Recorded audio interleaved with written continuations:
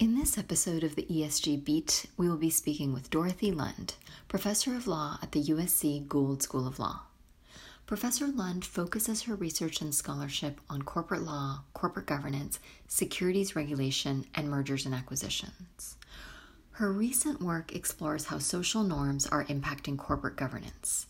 And today we will discuss her paper, Sexual Harassment and Corporate Law, co-authored with Daniel Hemel. That paper explores the impact of the Me Too movement on director and officer liability. Welcome to the ESG Beat, Dorothy. Thank you so much, Amelia. I'm really honored to be here. So this expert beat will focus on Professor Lund's groundbreaking article, Sexual Harassment and Corporate Law, co-authored with Professor Daniel Hemel. Your article was the first one to explore whether corporate law actually requires boards to prevent or to disclose sexual harassment. And I'm really excited to explore this topic with you today. Thank you. It's a really important topic, and I'm glad that we're getting to talk about it here. So the Me Too movement coincided, of course, with an increase in the number of shareholders filing lawsuits against directors and officers. Can you give our audience a sense of the landscape before and after the Me Too movement? Yeah, sure. So before Me Too, these shareholder suits were pretty rare. I think I can count 4 for the Me Too movement. The first one we were able to find was filed in the wake of a 1998 magazine story that exposed how ICN CEO, which is today better known as Valiant, the ICN CEO, Milan Panic, sexually harassed 5 employees. And so in the wake of that story, we get the first shareholder suit targeting the board of directors and arguing that the board had breached its fiduciary duties by covering up and enabling the CEO's harassment of employees. And, there's some pretty shocking allegations, including that the board guaranteed a multi-million-dollar loan to settle a paternity suit against the CEO.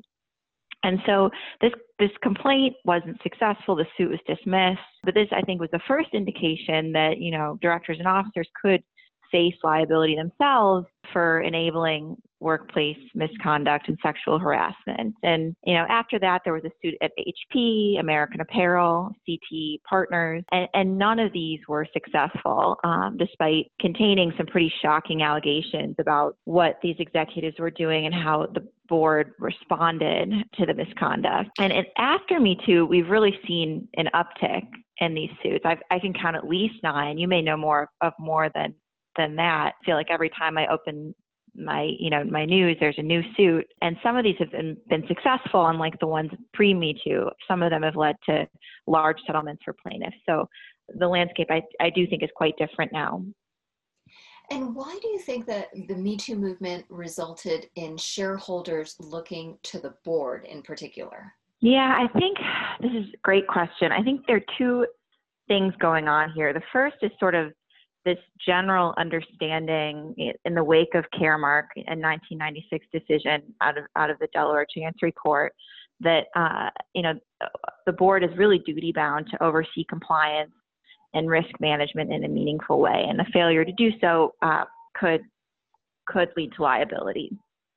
I think another big component of this that's a little bit more recent is I think there's a growing understanding of that sexual harassment is really damaging, not just to victims, but also to shareholders. And in saying this, I don't want to diminish the harm that victims go through in their injuries or suggest that shareholder harm is in any way close to the victim harm, but only that, one of the big lessons I think from Me Too is that sexual harassment is a problem for business too. And you can see a couple prominent examples. I mean, think about the Weinstein Company. It went bankrupt and no longer exists in the wake of the allegations against Harvey Weinstein. And Wynn Resorts, you see the stock price falling 40% on the day that the allegations against Steve Wynn were exposed. And the company has since faced all sorts of regulatory problems as a direct result of his misconduct. And go on. There's a lot of examples that really show that this is a big business risk. This is a big problem for shareholders. And so what Me Too really did is it created a business risk where one didn't exist before. Now, with that background, can you articulate the different theories of director liability that shareholders are pursuing? Yeah, so I think there are basically four categories of claims. One, the first and the most simple is you could have a fiduciary who's a harasser, maybe a director or an officer who's harassing employees, and think Harvey Weinstein. So there you have a really straightforward cause of action. Corporate fiduciaries are violating their duties of care and loyalty when they harass employees. So easy. I think the second one that we're seeing more and more is this care mark theory. And this is alleging that you've got a board of directors that's failing in that monitoring capacity. They have a duty to make sure that employees aren't harassed. And under certain circumstances, the failure to monitor harassment could lead to liability. The other claim that I think has gained a lot of traction is a hook to securities law. So anytime you have an officer or director making an inaccurate statement or a misleading statement regarding workplace sexual misconduct, they could face potential liability there. And those are, I think, the three strongest. There's a fourth claim that is I think, the hardest, and this is kind of an enabling claim. So if you have a fiduciary who enables harassment to continue, so you can think again of the Weinstein Company board, and there the allegations were that the board was settling lawsuits over and over again without taking any action, protecting the harasser, not taking action against them. There could be an argument that you breach your fiduciary duties by enabling harassment to continue. This one is actually the hardest to prove and establish under Delaware law, but it also exists. So I think those are the universe of claims that are possible. So I'd like to dig into some of these series of liability, but before we move on, I wanted to have you say a bit more about the normative issues. I mean, what are the shortcomings of corporate law to address the risk of harassment? And you talk about this in your paper, and can you elaborate on some of the ethical considerations that you grappled with? Yeah, we struggled with this question. I think one shortcoming is one that I briefly mentioned earlier. When you talk about sexual harassment, it's a little weird to be saying, oh, the shareholders are the victims. And in thinking about shareholder suits as a vehicle for addressing this problem, a major shortcoming is that you're not compensating victims at all. And you can see this playing out in this recent litigation against Signet Jewelers. So there were hundreds of employees who alleged that they were sexually harassed. And that, the resolution of those claims of discrimination, of harassment, that's still plowing forward in court slowly, and who knows what the outcome is going to be. Meanwhile, shareholders have settled their securities fraud suit for $240 million. So see the inequity of compensation, where the possibility that these primary victims might not be compensated, and if they do, it might take a really long time. There's also this related problem that we talk about discursive harm. Right. And it comes from, again, the weirdness of when we talk about sexual harassment in terms of injury to shareholders. We don't want to communicate to people that, man, the really bad thing about sexual harassment is it's terrible for shareholders. Again, you don't want to minimize the human tragedy that these victims are enduring. So, the way that I've sort of reconciled this is that, I think that we should continue to think about corporate law as playing a useful function here, but we should remember that corporate law is always going to be a complement to other legal protections designed to compensate victims. So, ultimately, I think this problem is sufficiently pervasive that we do need to address it from multiple fronts, but that we should be careful about the messaging and the way we talk about liability here. And I have to say that you do a terrific job articulating that tension in your paper. I have been impressed, although, and in particular, Signet Jewelers is a good case in that regard. The corporate governance reforms that companies have made, either voluntarily, and I put voluntarily in quotes, or as a result of negotiated settlements of these shareholder suits, have really gone to addressing power differentials in the companies, which doesn't address past harm by victims, but is forward-looking and, seems to have an authentic commitment to reforming culture as opposed to avoiding legal liability. Yeah, I completely agree. I think, in a different paper, I was just talking about some of these corporate governance reforms as a positive example. Usually these reforms secured in the wake of litigation get a lot of flack from academics and practitioners. They, you're settling, the settlement is meaningless because you're just getting some petty disclosure. But I think this is actually, in a few of these settlements, you've seen really promising corporate governance developments. I think about 21st Century Fox, and there they agreed to establish a council, it's a workplace and inclusion council that really addresses this problem head on, staffed with all kinds of great people. So, time will tell how that plays out and whether it makes a difference. But I completely agree with you that these reforms are really interesting and promising. So now I'd like to turn to the different theories of liability. And just to recap very quickly, there are 4. So Dorothy, can you quickly go through those 4? And then I'd like to dig into a couple of them in more depth. Yeah, so you've got, first you've got your fiduciary harasser. Second, you've got this fiduciary who's the failed monitor, and that's the Caremark claim. Then you've got the securities law claims, the failure to disclose information was actionable. And finally, the hardest one, which is that, you've got a fiduciary who somehow through their conduct enabled some illegal actions to go on. So I'd like to dig into the second and the third, starting with the second, what's widely known as the Caremark theory. Can you break that down for us? Yeah, sure. So this is essentially a claim that the directors breached their duty of loyalty by failing to exercise oversight of the company. And these are really challenging claims to prevail on. In the 1996 case, Caremark, that coined this theory, the court said, well, this is probably the most difficult theory in corporation law on which a plaintiff might win. So this isn't an easy claim to bring, although we've seen the court be increasingly receptive to them. But basically to prevail, you have to show that the directors utterly failed to implement reporting systems or controls.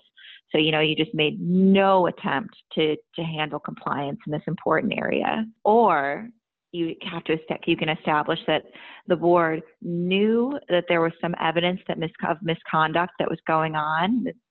This is known as, there's some red flags that you're not responding to, and you consciously failed to address it. So either of those paths would allow a plaintiff to prevail. And like I said, this is a tricky claim to win. But very, very recently in Delaware, there were 2 Caremark claims that made it past the motion to dismiss stage, which really underscores the importance of board engagement and discussions about business risk, compliance. And I think as these cases make clear, sexual harassment is a big source of business risk. So to be totally good under your Caremark duty, you have to establish that you've thought about this, you've implemented some reporting system, and that you're responding to red flags. Otherwise, you could be liable. And so the cases in Delaware also kind of lead me to my next question, which is what your take is on whether our evolving social norms with respect to sexual harassment could impact the success of future claims. Yeah, so I think that my answer is a little circular, but I do think that the more that our society views sexual harassment as unacceptable, the greater the business risk is in tolerating it and not responding to it. So the greater the feasibility of a Caremark claim. So, you might say, 50, 60 years ago, employee sexual harassment didn't pose a major business risk. So boards didn't need to take it seriously, but it's really clear today. And I could rattle off a few examples. Wynn, Fox News, CBS, LaCroix, the list goes on. Sexual harassment is a big problem for companies, and it has a lasting impact on the business. There's reputational consequences, regulatory consequences, all kinds of issues in terms of talent, leaving, productivity, employee productivity.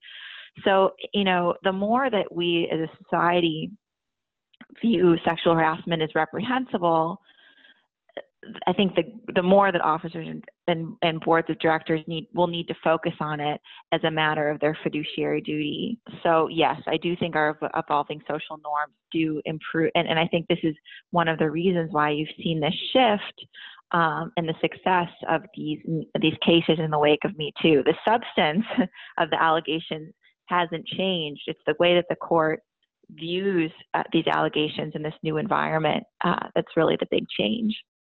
That's really interesting. So whether or not something is a red flag under Caremark is influenced by society's expectations.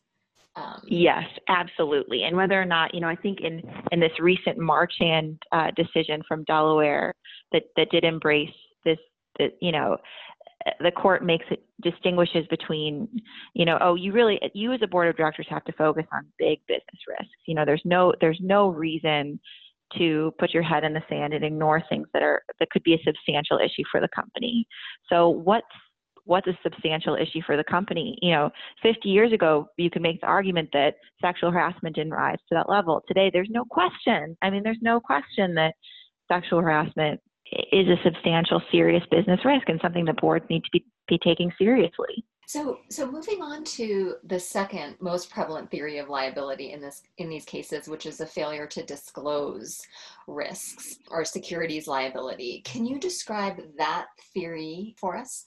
Yeah, so this primarily comes from Rule 10b-5 of the Securities and Exchange Act. Publicly traded companies can be held liable for untrue statements of material fact and for material omission. So on the first one, if a company says something like, we have a no tolerance for sexual harassment policy, we do not tolerate it under any circumstances, and later it comes to light that, they did in fact tolerate sexual harassment, they were enabling sexual harassment by employees, by executives, a shareholder could say, hey, what you said was an untrue statement of material fact, and it was material misleading in light of what you were really doing. And, for the material omission, a shareholder could say, well, the failure to disclose known harassment by some top executive, that was material to my decision to invest.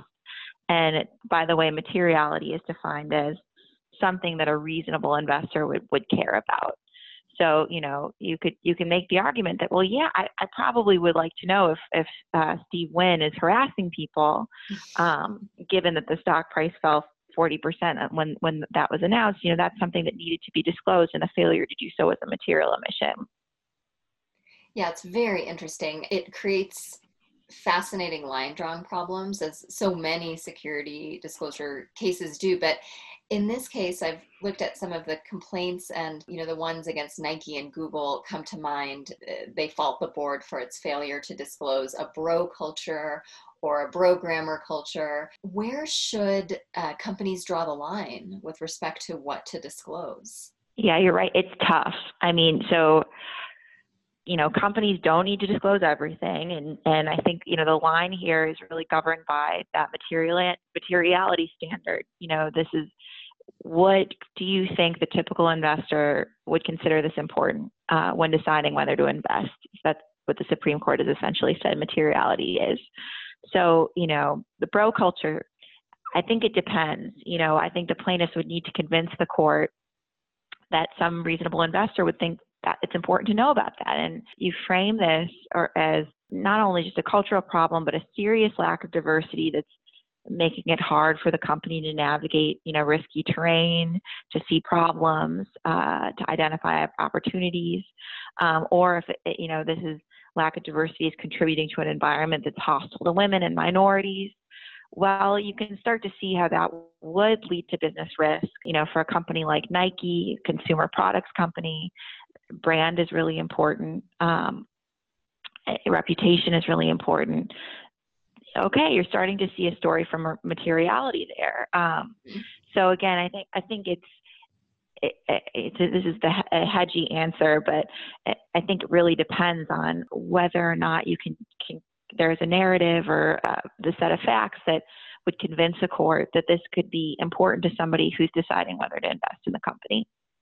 I'd like to move to the success of these lawsuits. So first, have any plaintiffs prevailed on their claims under either theory of liability? And then whether or not they have, does that define success? Yeah, so I view the last couple of months. I've seen a lot of what I would call successes. As we talked about at the very beginning of this discussion, pre-Me Too, these suits didn't even come close. They were thrown out of court right away. Plaintiffs walked away empty-handed. May explain why there weren't so many of them. So in the last few months and year or so, we've seen at least three victories, three that I can think of. So one is involving Signet Jewelers, and there were securities fraud claims about, the company had basically made some statements about how it made employment and promotion decisions thinking about merit, and the plaintiff said, actually, it looks like you were making employment decisions based on sexual favors, and the court said, okay, that you've pled you've survived the motion to dismiss, and we're going to let your case go forward.